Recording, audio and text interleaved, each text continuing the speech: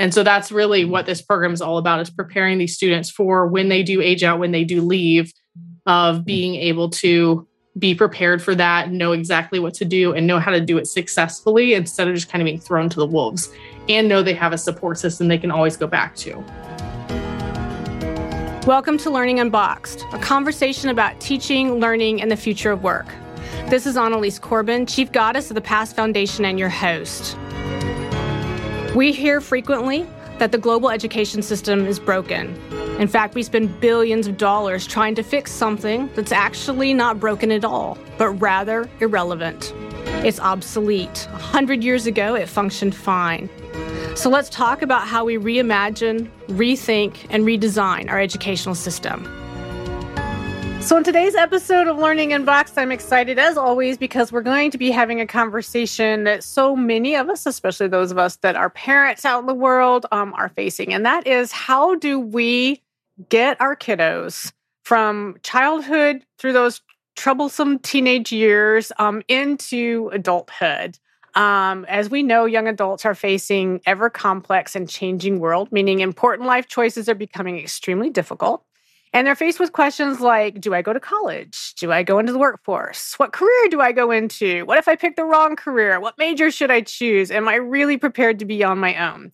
And so that gets us to this amazing organization that's here in Central Ohio called Raising the Next Gen, which helps high school students make smart career and college decisions to become successful adults, regardless of whether that student is college-bound or workforce-bound. In the past, we loved the conversation about so many choices in life. And joining us is the founder of Raising the Next Gen, Traci Bakenhaster. So Traci, welcome to the program. Well, thank you. So I'm so glad to be here and grateful for you having me. We're super excited to have a conversation. And so for our listeners who come to us from all over, let's set the stage a little bit because your background is super fascinating. And, you know, I'd certainly share your story, but I would rather you share your story. So explain to our listeners, why on earth would you create an organization called Raising the Next Gen? What is this about to you?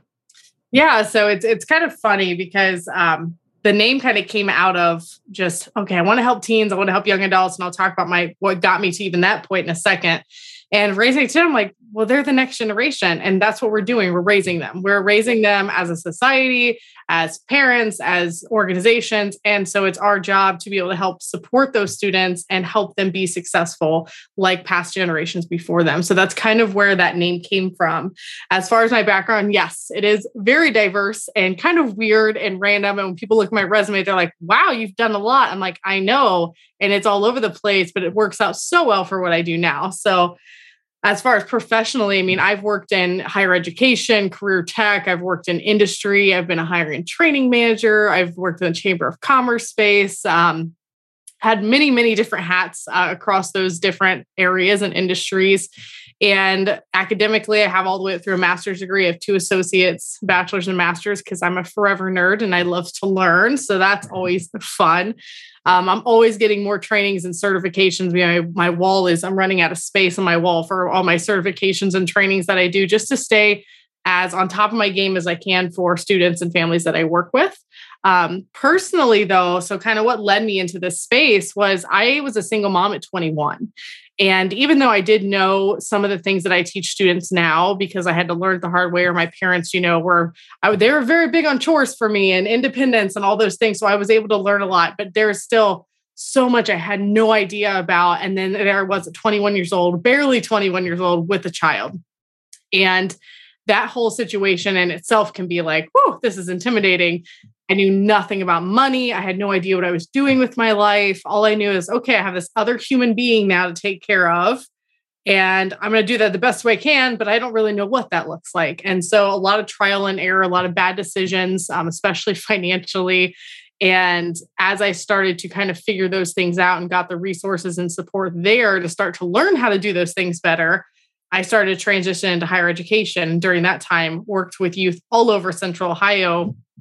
And it came that realization, no wonder I had so many issues and ran into so many problems and changed my major a zillion times and took out all the credit card debt because I didn't know any better. And these students were heading down that exact same path. And so I decided that, well, I'm going to do something about this. I didn't know what that looked like for me. Entrepreneurship was never something I had considered, but I was like, no, this is a need and these students need this. And my background's prepared me for this. So that's kind of when it started to go from there. Mm-hmm. And so creating this organization, with a mission to help others live or go a different path than you, not that your path was bad, but that your mission and your aspiration was to save others. Some of your pain and anguish you had to learn the hard way. I think many of us have experienced some of those components along the way. So talk to us a little bit about the program itself then. So you create this nonprofit, you have this amazing mission, to sort of change course for young folks. But what is it that you actually do as an organization? And how is it that the community engages with you or the families or the schools or whoever it is that actually engages with you in the organization itself? Yeah, absolutely. So it's really interesting because I actually have I hit both boxes where I have a for-profit side and I have the nonprofit side. On the for-profit side, I work with families, either individually, they bring, they hire me in to work directly with their student in a one-on-one capacity. A new program that I'm actually launching right now to help more students and be more reasonably cost, because one-on-one coaching can be a little more pricey for families. And I don't want that to be a barrier. I want to be able to help students of all backgrounds.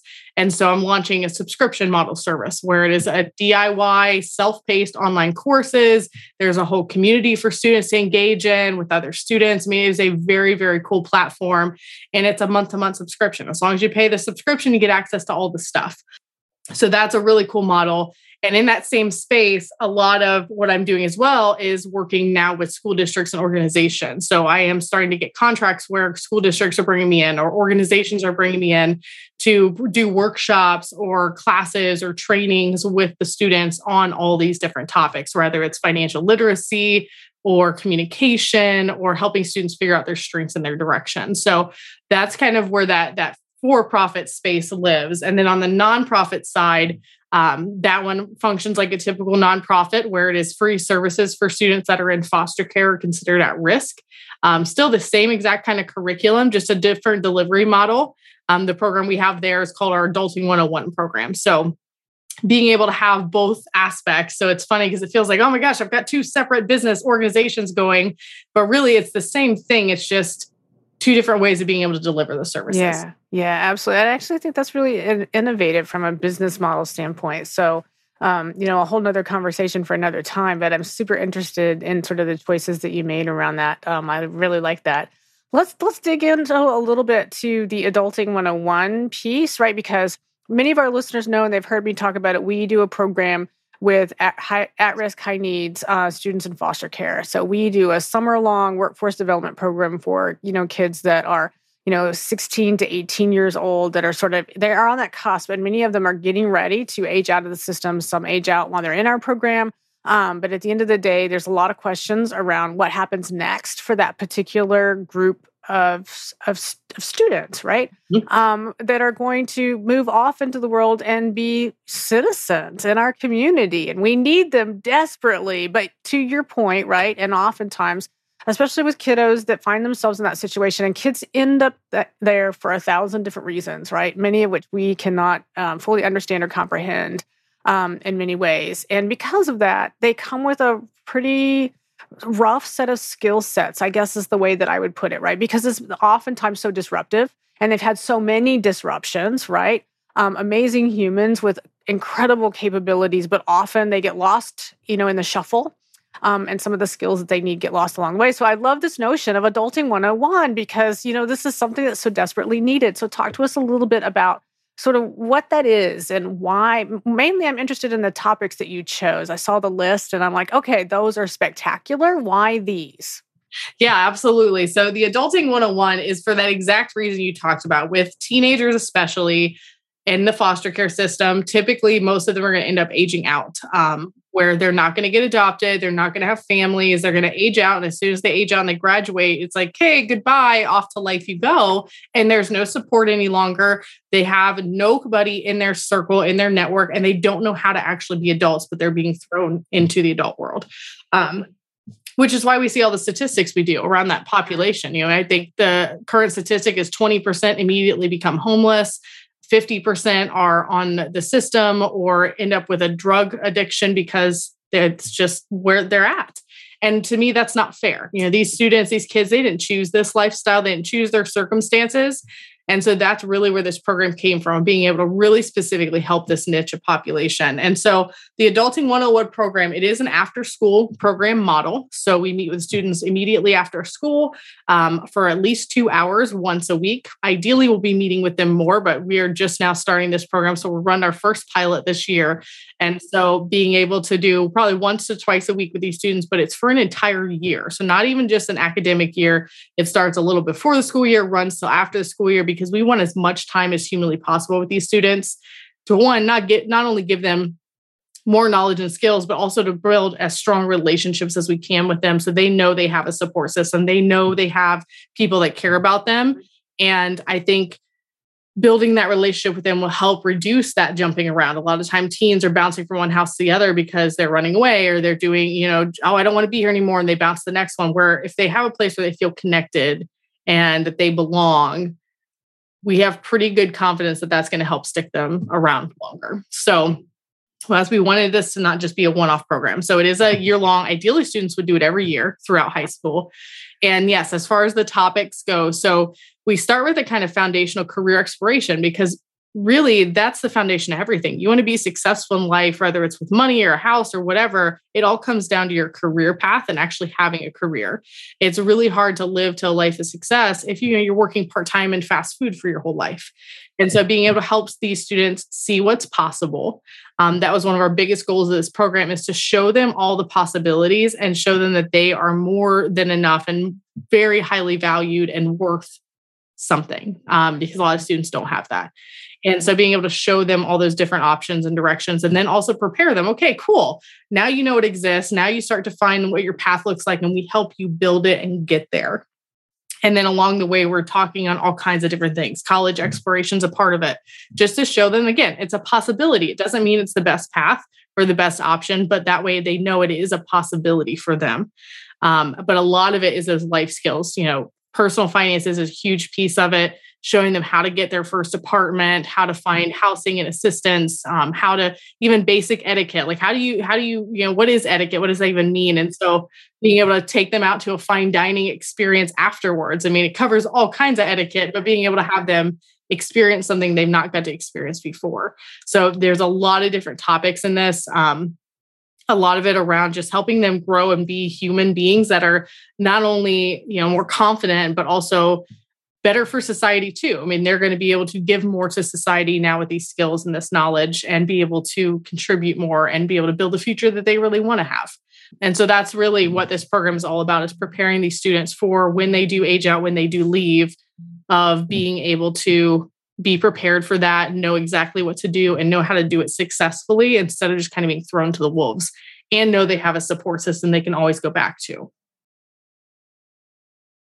Yeah, that makes a huge, huge difference. We see that certainly as well. So I appreciate that. And I think that the topics that you're covering, those are the ones that we hear all the time, right? So the students themselves, oftentimes, if you dig just a little bit, they will tell you, well, I don't know how to do X, Y, or Z, right? And sometimes they say it out of frustration, throw up my hands. Well, clearly I'm as stupid as everybody's labeling me to be, right? And that's a defensive mechanism. It's not real. They don't really believe that about themselves. But if you dig a little bit, you can find out, I don't know how to do this, or I don't know how to do that, but I'm really, really willing to learn. To your point, if there's a mentor or a connection that they can see to a safe space and somebody who actually cares, and that will be there no matter, which foster home I'm at this week, right? Because some of these kids literally, it's not once or twice over the academic year. Some of them, they can be moved for many times in an academic year and not even stay in the same school, right? So to be able to have some programming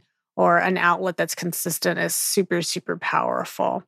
One of the things I am curious about is a lot of what you're teaching in Adulting 101, and I assume is some of the bigger, broader components that are tied to the organization as a whole, are very foundational. And yet we know that when working with kids, you have to make it current, and you have to make it now, and you have to make it about them.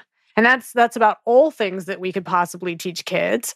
So how do you do that? How do you keep the program and the content current, real, and engaging for kiddos? Because everybody struggles with this. What's your strategy? Yes, exactly. So my strategy, one for myself personally, is being on top of everything. I am assigned, I don't know how many newsletters and things I get to stay on top of what's going on in the world and in these categories and in these spaces. Staying up on my own professional development is a huge piece of that. But the other aspect is going to the kids, talking to people and learning what are the trends right now, what's happening, what's going on. Something I'm actually currently working on building in my business right now is an ambassador program where I have teenagers that are helping with future programming, and I'm getting their ideas and they're helping with marketing. And so it's kind of like an internship experience for them. And in return, they get all of my services and no charge to them. So it's kind of that trade-off of, hey, you can help me help you by being able to help other students. And so I think that is the most important thing, is to bring the student's voice into it and make it as interactive as possible. I think that's the biggest challenge sometimes with teenagers, because we as adults, we get it. I hear parents all the time. I think one of my favorite things to hear is, oh my gosh, I didn't even know my child didn't know how to address an envelope. And they're like, oh my gosh, I'm a failure as a parent. It's like, you're not a failure as a parent, but it's so simple and basic to us. So we don't think about those things, that they have no idea what that even means or what that looks like, because they haven't had to do it. Oh yeah, no, absolutely. And the world is different, right? These kiddos have grown up in a world of email. Why would I mail a letter? What are you talking about? Go to the post office? Exactly. You buy stamps? My son, a teenager, well, where do you get stamps? Right. And you're right. As a parent, you don't necessarily think about, there was no teachable moment, X years, previous where that should have happened. Right. And so it just time lapses in the skill set sort of gap is just there. Yeah. Yeah. And I think technology has been a big factor. I've talked to a lot of families, and it's like, it's a blessing and a curse. Like this generation that's growing up right now, they have known nothing but technology. And so if it's not ready, available, and right at their fingertips, they don't know what to do, and they're not sure how to figure it out. Like I'm a millennial. And so I kind of had a little bit of both. Like came in, the technology was there, but not to the level of a student. So I still had the old school of writing checks and all the things that, even though I wasn't taught in school, I saw my parents do those things. And now it's like, oh, you're not seeing all of that stuff, but it is things that are so relevant and still need to know how to do it, but students aren't being exposed to it. And they just get overwhelmed. They're like, okay, I don't know what to do. I don't know where to go for this. So showing all the basics, and I think meeting them where they are, is so important. Mm-hmm. Absolutely. I completely agree with you on that. I'm also super curious about some of the trends that you're seeing, since you're so in the weeds with these kiddos and, adapting programming to meet those needs. So talk to us a little bit about 2 or 3 trends that you're seeing right now that you think that educators in particular, but families as well and communities really should be paying attention to. I think the biggest thing is obviously, just a mental health issue in general. I hate to say that's a trend, but it is a trend, and it's a really big problem. And 2 factors. One, when the actual reality of mental health has skyrocketed for teenagers, but at the same time, the trend is, for students, it's trendy now to have a mental health problem at the same time. So it's one of those areas. I'm a youth group leader for our church, and we have 8th grade girls. And that's like the cool thing is, oh yeah, I have anxiety medicine and I have anxiety and depression. And it could very well be they have that. So it's kind of interesting, because I know, years ago it was like still seeing people didn't want to talk about mental health. Still like stigma, right? Yes. And now it's gone the complete opposite, where now it's like cool and you're part of the group to have that. But what the challenge is knowing when it's actually something that is a really big risk.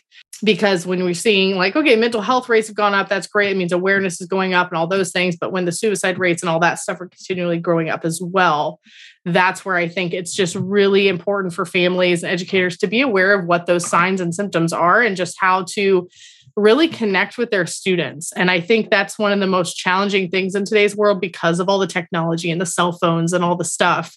And actually having those moments to say, okay, we're going to put away all the technology and just be together. Even if it's, let's pull out an old school board game and play Monopoly for hours. Like having that connection. I think that is one of the biggest trends that I'm seeing in a negative sense, is just that disconnect between families, where families have no clue whatsoever what their student is doing. Even worse than what it ever used to be, because they're just not connected with them, and they don't have that relationship like they used to. And not like a friendship. You still want to be a parent, but also know that your kid knows they can go to you about anything and not feel judged or that you're going to go off on them or any of those things, which I think sometimes in today's world, that patience is a challenge. It's like, oh my gosh, I get irritated immediately, or I just want to go into lecture mode instead of like actually listening. Mm-hmm. Yeah, I do think that happens quite frequently. But I also think, and I think it's a really great point that you raised, it's confusing for parents, right? It's very confusing to know what do I do? When do I intercede? When do I don't, right? When do I just say, oh, just calm down, this will be fine, right? Versus recognizing we have moved beyond fine and I can't figure out when we cross that line, right? So those are really tough things that you're tackling. And I think it's fascinating the approach that you're taking to sort of get everybody there. So I'm going to say bravo to that because this is not an easy thing that you're doing. So share with us a little bit then about the way you sort of think about the conversations that you have across the sort of ecosystem work. So largely you're focused on high school kids. But I suspect what happens through part of this, especially when you're engaging directly with families who may have brought you on, or a school district that says, we want you to work with this particular group of kids, whether in school or out of school, workshops, take your pick, who are high school kiddos. But then I suspect you get questions around, okay, well, this worked really well for my high school kid, but what about my kid in middle school who's really, really struggling? We lose so many kids in middle school, they disengage. Or the parent that says, but and I've got a third grader that X, Y, or Z. So how do you translate the high school component of the work, into those sort of other spaces for people? Because that conversation I think is pretty tough too, isn't it? Yes, it definitely is. And I think it's something that all the topics can be taught across all age groups. It's just the delivery. Like I'll use financial literacy because I think this is a great example where I see a lot of schools that have financial literacy components for like, oh, it's a freshman in high school. And yet they're teaching content. Well, I'll be kind here, but it's not quite what I would teach financial literacy wise. A lot more economics and not quite actual personal finances, financial literacy. But when it is, they're teaching it to ninth graders who they're not adults yet. Some of them may not even have jobs yet. They don't have the same grasp and concept of money as the junior and senior would. So, I mean, even just that shift in itself is okay. High level concepts and actually real world scenarios need to be taught to the older groups. And then lower down as you go, it's more basic things, like even down to elementary. So for my son, it's a simple model. Okay, buddy, you have a chore system. You have what you can earn money. It doesn't have to always be money either. So for him, he loves his Switch. Like he loves his Nintendo Switch. Like that is, he loves that. And so we've worked out a system where, okay, well, you earn time on your Switch by doing these activities. If you don't do these activities, you don't earn the time. And so it's kind of finding that motivator of what's actually going to motivate them to do said chores or said things, but they're actually getting what they want in return. And it's showing that it teaches so many valuable life lessons at that age that they don't even realize they're learning. And I think it's so important to start early. But when we have money, we have a system we use. It's a 3-bucket system. Okay, you get any money come in, whether it's an allowance, whether it's, oh, you got good grades in your report card, or hey, it was Christmas presents or birthday or whatever. We have a system, 10% right off the top. It goes to our give bucket. And that could be for some people, if they're not religious, give to an organization or a cause they believe in. For us, it is church. Like, okay, we give 10% to church. And then we say we split the remaining amount. So 40% would go into our save and the other 50% can go into spend.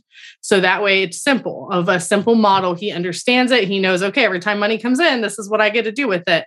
And it's just making that habits. And even just playing some games. He loves, there's a Dave Ramsey version of Monopoly, and it is fabulous because it talks about debt and those things. And he kicks our butt every time we play, and it's hilarious.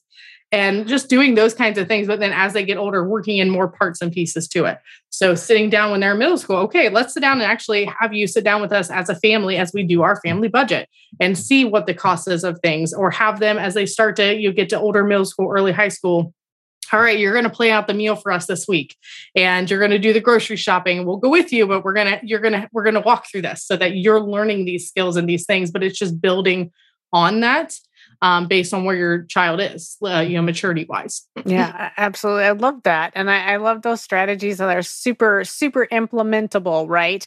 regardless of sort of what you've got going on. And people's lives are varied, right? They can be super complex, as we know. Working multiple jobs at the same time is not uncommon phenomenon. And so it can be really, really tough. But those simple pieces don't have to be big or long or take a tremendous amount of time. And you can build them in the moment. And so I appreciate that very much. One of the ways I always like to sort of close out the conversation we've been having is recognize the fact that, the majority of our listeners are teachers who are educators, whether that's formal or informal, coming from a variety of different places around the world, sometimes community members that are looking to bring transformative educational opportunities into their own communities.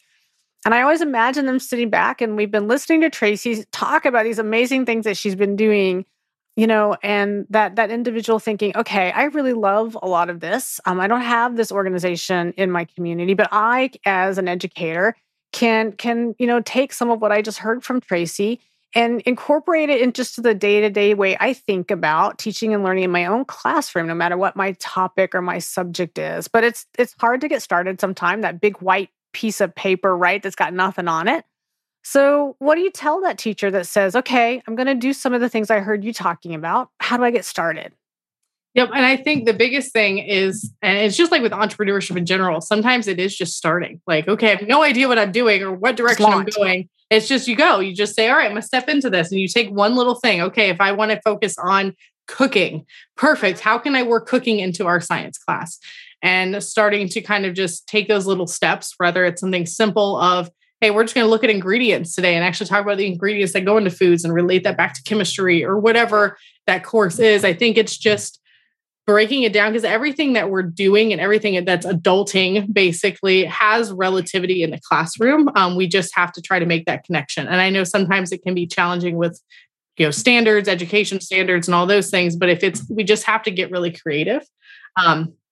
I know that my goal as I expand my programming is to be able to use my curriculum in school districts to be able to give them that kickstart to say, hey, yeah, here it is. I have the curriculum. I have the activities. Here you go. And now you can stand it up and start doing these things at your school as well. Yeah, absolutely. So just get started. Yes. Yeah. Yep. Roll up your sleeves and say, it doesn't have to be big, simple. Yep, exactly. Absolutely. It's that whole concept of, done is better than perfect, because if we just are always waiting for perfection and to have it all together before we start it or do it, we're never actually going to take the step into it. I love that. Thank you so much, Traci, for taking time out of your day to share your story and share about raising the next gen as an organization, Adulting 101. I just love all of the different program pieces that you've got going. So thank you for the work that you do in our community, and thank you for sharing your story with us. Absolutely. Thank you so much for having me. And I just wish everybody the best of luck, and just get out there and do it. We can all do this. The more we do it together, the better off everybody's going to be. It is so true. So true. Thank you. Thank you. Thank you for joining us for Learning Unboxed, a conversation about teaching, learning, and the future of work. I want to thank my guests and encourage you all to be part of the conversation. Meet me on social media at Annalise Corbin, and join me next time as we stand up, step back, and lean in to reimagine education.